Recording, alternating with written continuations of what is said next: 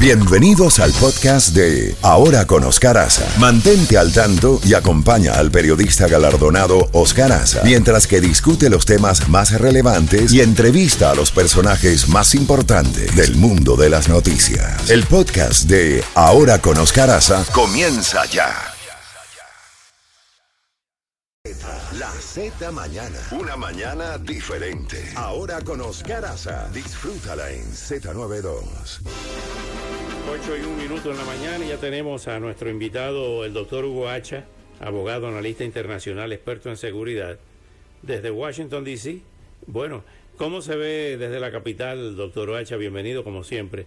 Este tema del incidente, antes de empezar con el tema de Ucrania, del incidente naval y aéreo, los incidentes, fueron dos, entre equipos militares de Estados Unidos y de China. ¿Qué está pasando ahí? De forma peligrosa ha habido acercamiento hostil en este caso. Como siempre, bienvenido. Muchas gracias por responder nuestra llamada. Adelante. Muy buenos días, apreciado Oscar. Lo primero que habría que decir es que este incidente es uno más en una secuencia que claramente demuestra una instrucción que viene desde el más alto mando político y militar de la República Popular de China. El general Li Shangfu, ministro de Defensa de China, fue clarísimo en la cumbre de Shangri-La para analizar la situación estratégica del Indo-Pacífico en presencia del secretario de Defensa norteamericano Lloyd Austin, y dijo claramente: si los Estados Unidos no desea tener este tipo de incidentes, tiene que permanecer fuera de las áreas cercanas a las fronteras chinas y tiene que ocuparse de sus propios asuntos. Muy poco diplomático el ministro chino. En relación al incidente específico, que fue la casi colisión que se dio entre un destructor de la clase Arleigh Burke de la Marina de Guerra norteamericana y una fragata canadiense, la fragata Montreal, el hecho rompe con los protocolos de seguridad marítima, pero se asemeja muchísimo al incidente que pocos días antes se dio cuando un avión de observación norteamericano fue interceptado de manera totalmente no segura por un caza J-11 que realizó maniobras en su proa, inclusive intencionalmente colocando el chorro de sus toberas para provocar turbulencia frente a la aeronave norteamericana. Vuelvo a reiterar, esto no es una situación fortuita y la posición de Li Shangfu lo demuestra. Es una decisión objetiva de los mandos político-militares del Partido Comunista Chino para adoptar una posición mucho más asertiva, mucho más agresiva. Ahora bien, en el caso de Ucrania, ¿comenzó la contraofensiva rusa? Mire, en general la opinión pública... Perdón, quiero decir la contraofensiva de Ucrania. Claro que sí.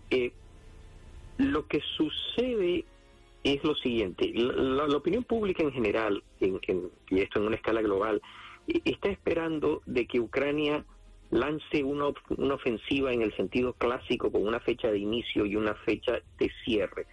Ucrania está balanceando sus fichas de una forma cuidadosa porque todos los análisis estratégicos apuntan a que debe tener, más que un éxito rotundo como el que tuvo en las contraofensivas de el comienzo del conflicto, cuando logró recuperar Kharkov, una buena parte de los territorios ocupados alrededor de Kiev, desalojar de manera espectacular a las tropas rusas del área cercana a Odessa, es demostrar que puede operar de manera contundente y exitosa utilizando el equipo que le ha permitido generar 12 brigadas tácticas, incluyendo blindados occidentales, incluyendo no solo tanques de guerra principal, sino también transportes blindados de personal, artillería, munición de precisión y otros.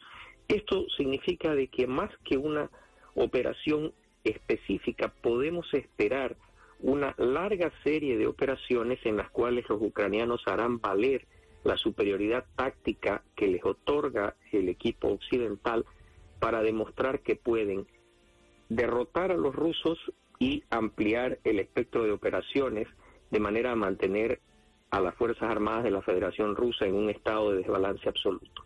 Creo que parte de eso son estas operaciones de rebeldes y disidentes rusos promovidos por Ucrania que han incursionado en el área Kursk-Belgorod.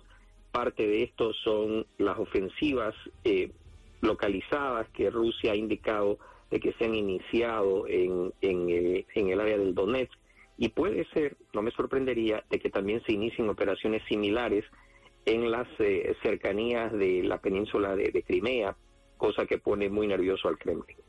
Precisamente hablando de nerviosismo, una derrota militar en el sentido convencional de Rusia no sería catastrófico para la seguridad de Europa, de Occidente, al haber amenazado, el último que amenazó fue Medvedev, con inclusive atacar al Reino Unido con armas nucleares tácticas. Medvedev y Putin han utilizado una retórica muy fuerte, pero la élite rusa claramente tiene muy bien asumido que el uso o empleo de armas nucleares tácticas sería el final de la Federación Rusa como la conocemos hoy. Y no me refiero al sentido apocalíptico, me refiero al sentido pleno y absoluto de la organización política.